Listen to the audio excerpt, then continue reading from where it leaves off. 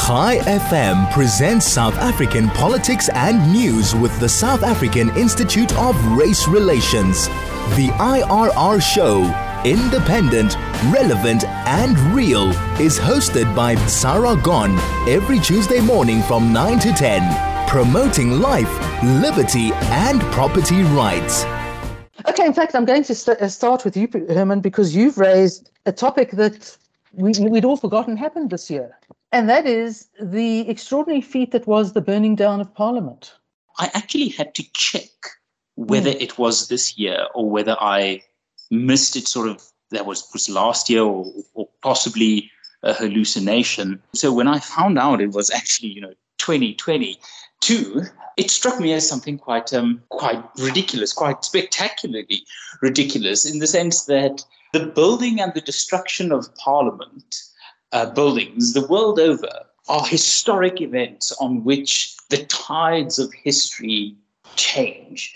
You've got the burning down of the Houses of Parliament in London. You've got the erection of Westminster Palace. You've got the attempt by the British to burn down the White House. And, it's just that you've got Guy Fawkes trying to blow up Parliament. And all of these become historic events. And they change the trajectories of events and history and politics. But in South Africa, the bar for incompetence that you have to clear to stand out above the fray is so high that in South Africa, when Parliament burns down, it doesn't even change the trajectory of the minister responsible for the fire extinguishers not working. So I thought it was such a surreal moment. And then there was this weird, bizarre idea of pinning it on some arsonist, and this arsonist might have been, working with whichever interests. And I just think the sort of beauty of it is that South Africans probably see Parliament, in its wrecked state as pretty much as functional as it was before the whole place had to be evacuated and burnt to the ground. That is the dim view South Africans have of politics and our constitutional institutions, that the place could literally be eradicated by disaster, and we would go, oh, well, just another day. Nick, isn't it a case of the not attributing to malice what you could simply attribute to incompetence? And, for example, having the fire doors in the building held, sort of clipped back, held open, so that if a fire swept through, they wouldn't be stopped at a door. It would be swept through. It would go down whatever corridor's got the most oxygen in it. I had exactly the same feeling as Herman about this, which is it's sort of just kind of passed me by. When we were talking before the show about, what we were going to discuss about the craziest things that happened this year, I completely forgot about this. It just disappeared from my mind. And that despite the fact that I have relatives who work in Parliament and are no longer able to work there. They've changed their place of work because of this. And yet it just sort of passed by, and we had this funny story of, okay, maybe there was this sort of homeless person who may have committed the arson and he was going to be defended in court, I think, by Dali and Porfu, and then the story sort of just faded into the distance and everyone forgot about it. And now it's almost become completely unmemorable that all of our parliamentarians are in the Cape Town City Hall, I believe, doing their parliamentary things, because it's also caused us all to remain on, Parliament has remained half on Zoom, which is kind of interesting because of the burning down of Parliament. I think we must be one of the few parliaments in the world that's still on Zoom. On the question of, the fire doors being open, I think it's very much on brand that Parliament will let in any old disaster. And they do, and they have. And many of whom we will talk about shortly. And but fact, you know what we needed, Sarah? We needed a fire pool. Zuma was right. He was right, ladies and gentlemen. He tried to warn us. We did not listen. Hi FM presents South African politics and news with the South African Institute of Race Relations. The IRR show, independent, relevant and real, is hosted by Sarah Gon every Tuesday morning from 9 to 10, promoting life, liberty and property rights. No, this is true. I think they should probably look at, instead of trying to use probably non-existent insurance to rebuild, sell it to the private sector, and they'll turn it into a Class C hotel precinct or something, and let them stay in the city hall, or perhaps even more exciting, come up to Pretoria. I wouldn't wish it on you, Herman, but No, thank you. No, thank you. No, thank you. We've got enough here to cope with as it is. But I do sort of like the idea of this session of Parliament was brought to you by Discovery Health. So far up the president's colonic channel that Adrian Gore has to whisper his own ideas back to him. We weren't going to discuss the NHI because there's nothing funny about it. But I will look at the areas sort of under the control of another member of Parliament, transport. And perhaps we can start looking at the notorious, infamous, extraordinary ambulance scooters and donkey carts. Nicholas, what do you see? What do you say as modes of transport to get around this benighted country? So this story, it came fairly late in the year, so this is one I do actually remember quite well. And that is, I think it was the sort of quintessential moment at which, it became clear that some of our government has just given up completely. So what happened was this very small rural area in Northwest Province was going to be granted by the Northwest government a number of donkey carts to transport people around. So on one level, it was sort of a bit of a transparent bribe to win over support in this area, I think. But the other thing was the ridiculous excuses that the government sort of gave for why they were giving these donkey carts. They said, well, look, the roads there have never either been built in the first place or are just, have become so unusable that people can't drive properly. So people there can't get ambulances. So we're going to give them donkey carts, and those people will then be able to take the elderly to get pension money and transport the sick to clinics or to hospitals in cases of emergency. This is not the fourth industrial revolution. This is not even the first industrial revolution. It was taking the country back to feudal times. To feudal times. So it's depressing on that level. But what was even more ridiculous about the story was that it emerged very quickly that these donkey carts were firstly being purchased at extraordinarily inflated prices. I think some estimates put them at about twice as expensive as they should have been. And then once they were delivered, most of them appear to have been broken on the first day, which is just, you cannot imagine a greater disaster. It's just this, it was pathetic. That's what it was. It was sort of the government going, look, we're never going to make the roads good or fix the ambulance service or anything. So here's some donkey carts and we'll make some money for ourselves on the side, I suspect. Anyway, just a bad show all round. And I think one of the most silly stories has come out of South Africa in 2022. Herman, how do you feel about being schlepped to hospital on a motor scooter as you're having your heart attack? Well, the thing is, the donkey cart might provide better healthcare than the hospital that it has as destination if it's a public hospital. So, I mean, at least you have a chance of life, it seems, even if it is only the donkey living. But what is, I think, spectacularly illuminating here is when one thinks of, patronage networks and scooping a bit off the cash at the top level, at every level of government business, a bit of tender corruption here and there. One thinks of arms deals and building contracts and software design systems for government and sort of, you think big scale. And what I take away from this is my deep admiration for the ANC's ability to look so far ahead at state collapse under its own responsibility that it can have vested donkey interests, in the sense that somewhere there's a cadre who benefited from the purchase of donkey carts. Now, who woke up in South Africa in the 21st century thinking, what will be the next best thing that I can use to swindle a bit of taxpayers' money in my direction? The donkey business. I mean, farriers are coming back with a bang. Pretty soon we're going to have horseshoes and donkey shoes. And all. I mean, it really pushes the bounds of being taken seriously as a country way beyond seriousness.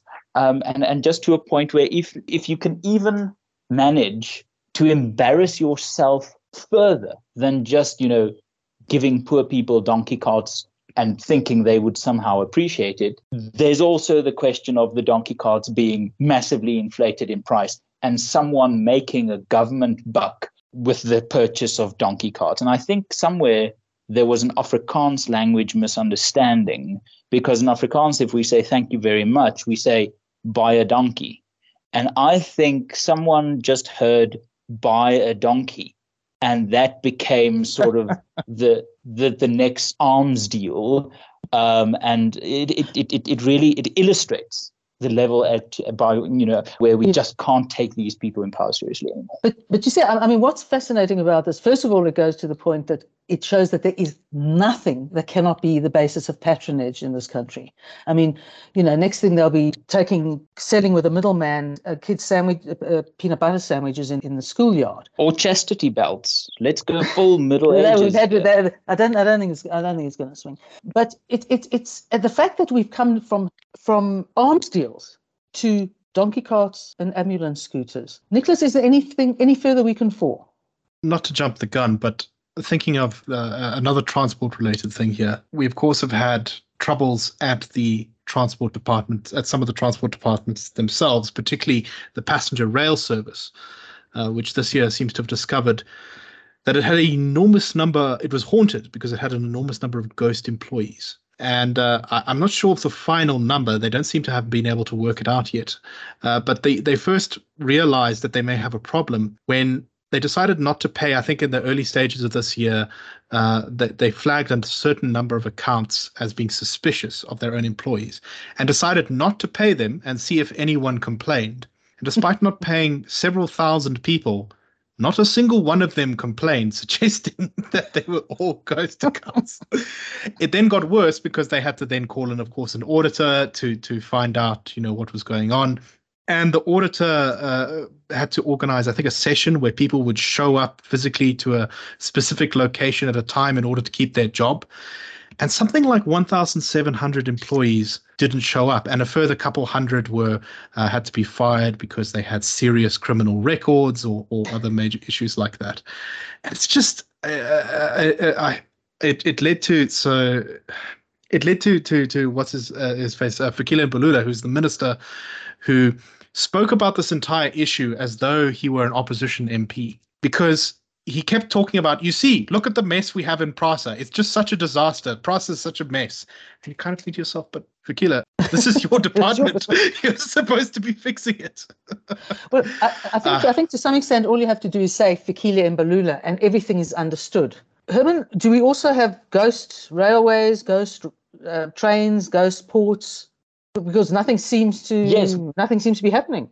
Well, in the sense that they might be, related to the undead, in the sense that they are bloody scary. And I do think you have fallen very far as a country if part of your forensic investigation into the labor employed by your own government needs sort of a level of communing with the dead or necromancy to determine the accuracy of your audit reports. It does take labor relations to a whole new low, because I do think it is unfair to expect a dead person to be productive. But then again, if you're Fikile Mbalula, your standards weren't high to begin with. But the biggest problem with these ghost workers, especially when it comes to the rail infrastructure of our country, and Nick Lorimer is going to hate me for this, but the setup is worth it, if only for the groan I will hear.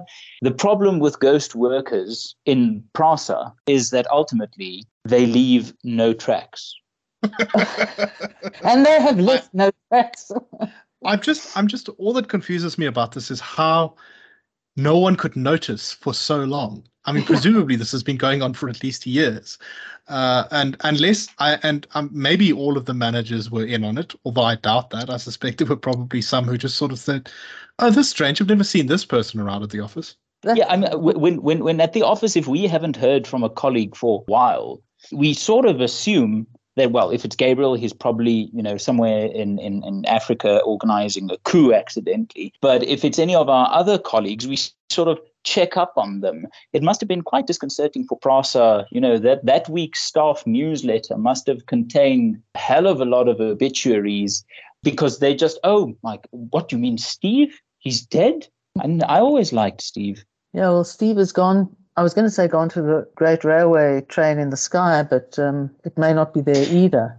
Herman, we know that at this stage that our president of nearly 5 years has trouble. He's not a decision maker, but he couldn't even decide not to resign.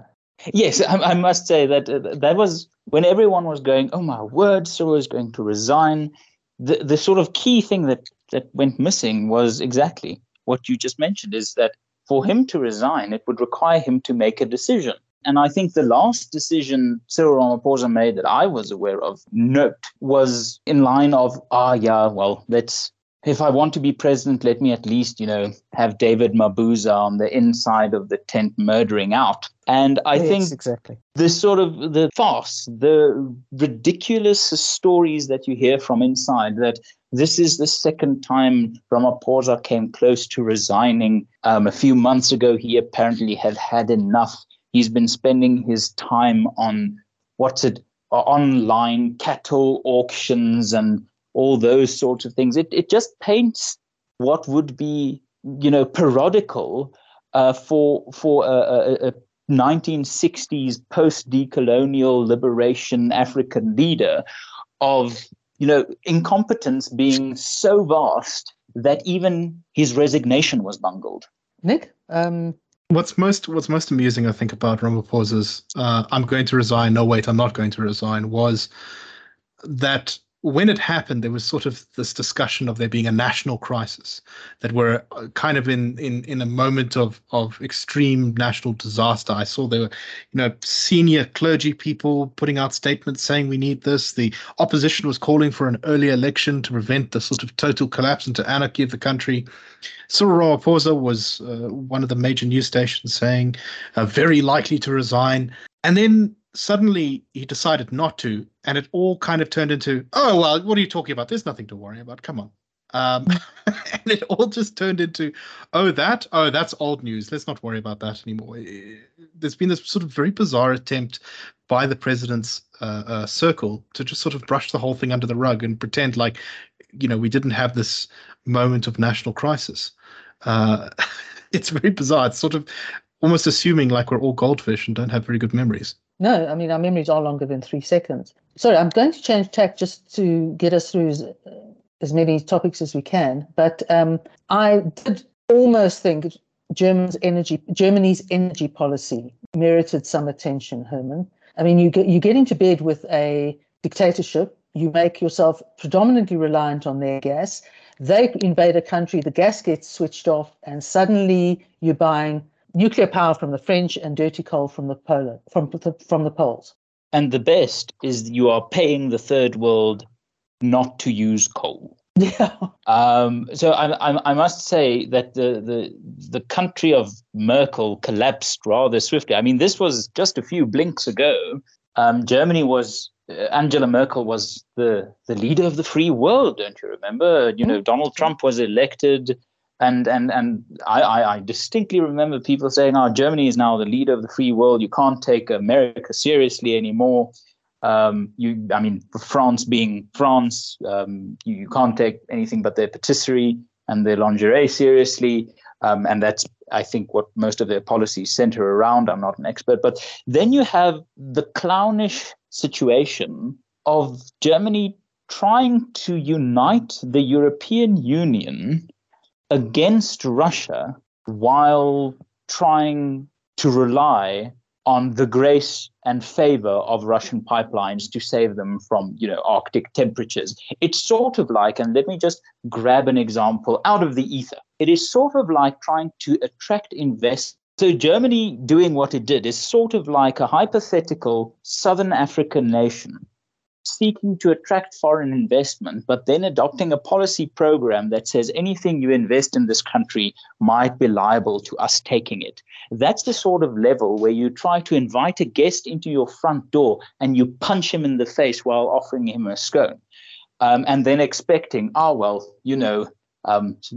these odd social graces of the Germans. I must say, Europe is a bizarre place where achievement is something you pay museum entry fees to go experience, where the trains run on time, but the governments run on nostalgia.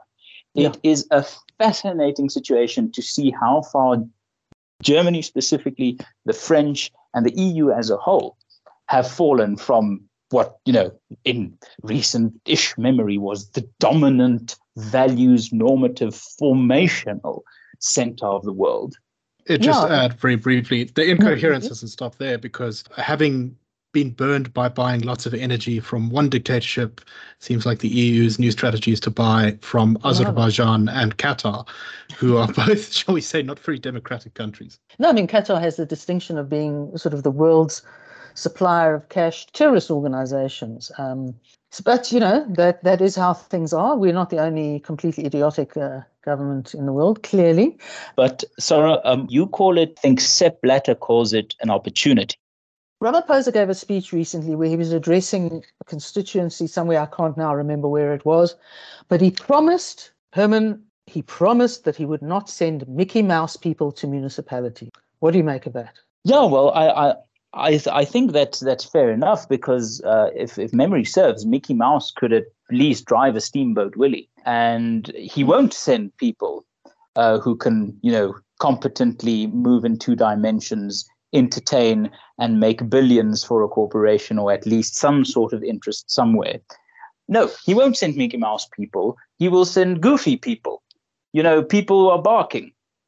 People who sort of see corruption and go, it's a disastrous situation when the president is trying to make himself look good by comparing the people he won't send to a municipality to a cartoon character that outmatches him in competence. Nick, is there any other part of Disneyland that you think should leave the employ of our municipalities? Well, I'm rather glad that this decision has been taken. One would think, though, that you should have never have sent Mickey Mouse people to municipalities. That's an election-winning strategy right there, Nick. We will no longer send idiots to run government. Yeah, I have visions of big ears. I don't know. Our bad. We sent the idiots in the first place. No one could have warned us that it would end badly. Nick, let's talking of not too intelligent ministers. How do you feel about Gwedi Mantashe's accusation that Eskom is not doing enough to stop stage 6 load shedding? In fact, worse than that, it is attempting to overthrow the state. I mean, paranoia is not a new thing to our ruling party. They really do like to occasionally accuse people of working for the CIA or plotting to overthrow the government when there's really no such thing. But, if Eskom is responsible through negligence of undermining the state and wishing to overthrow the government, Gwedi Mantashe may have to look in the mirror, because I suspect that he may also be guilty of similar crimes, perhaps not on purpose. But if incompetence is enough to get you accused of treason, then there's an awful lot of cabinet ministers who should be looking in the mirror. Well, for Gwedi's sake, I just hope he finds a mirror large enough. The real situation here that Nick touches on is the paranoia of the ANC. It is really funny. It is genuinely funny. I once spoke to, I think it was an MP who served in one of the first 2 or 3 terms of the post-94 Parliament, when amidst the purchasing of a nuclear submarine or whatever, advanced Soviet-style weaponry we could lay our hands on, an opposition MP asked in a committee meeting, why are we spending billions on, nuclear-grade military technology? And the very serious answer, the ANC came back and said, just look at Afghanistan and Iraq. Bush can invade. At that point, you start rooting for the plague. Yeah. and in this, and this was in the mid-2000s, when things were much less wacky than they are now. Yes, I mean, that was the golden era of the ANC. I mean, now they are much more concerned. It's not Bush that's going to invade, it's Andre de Ruyter and Jan Oberholzer. But to be fair, that does sound like the start of a historical fiction novel about Botswana. Yeah, no, doesn't it just? Well, we have not been able to go through our list completely. Our time has run out, but I'm going to perhaps put forward the last extraordinary thing, and it's overseas story, it could only have come from the United Nations. And that is to say that the United Nations has decided to hold a conference on the Israel-Palestine conflict, which they do every year, but this year it will be in Moscow.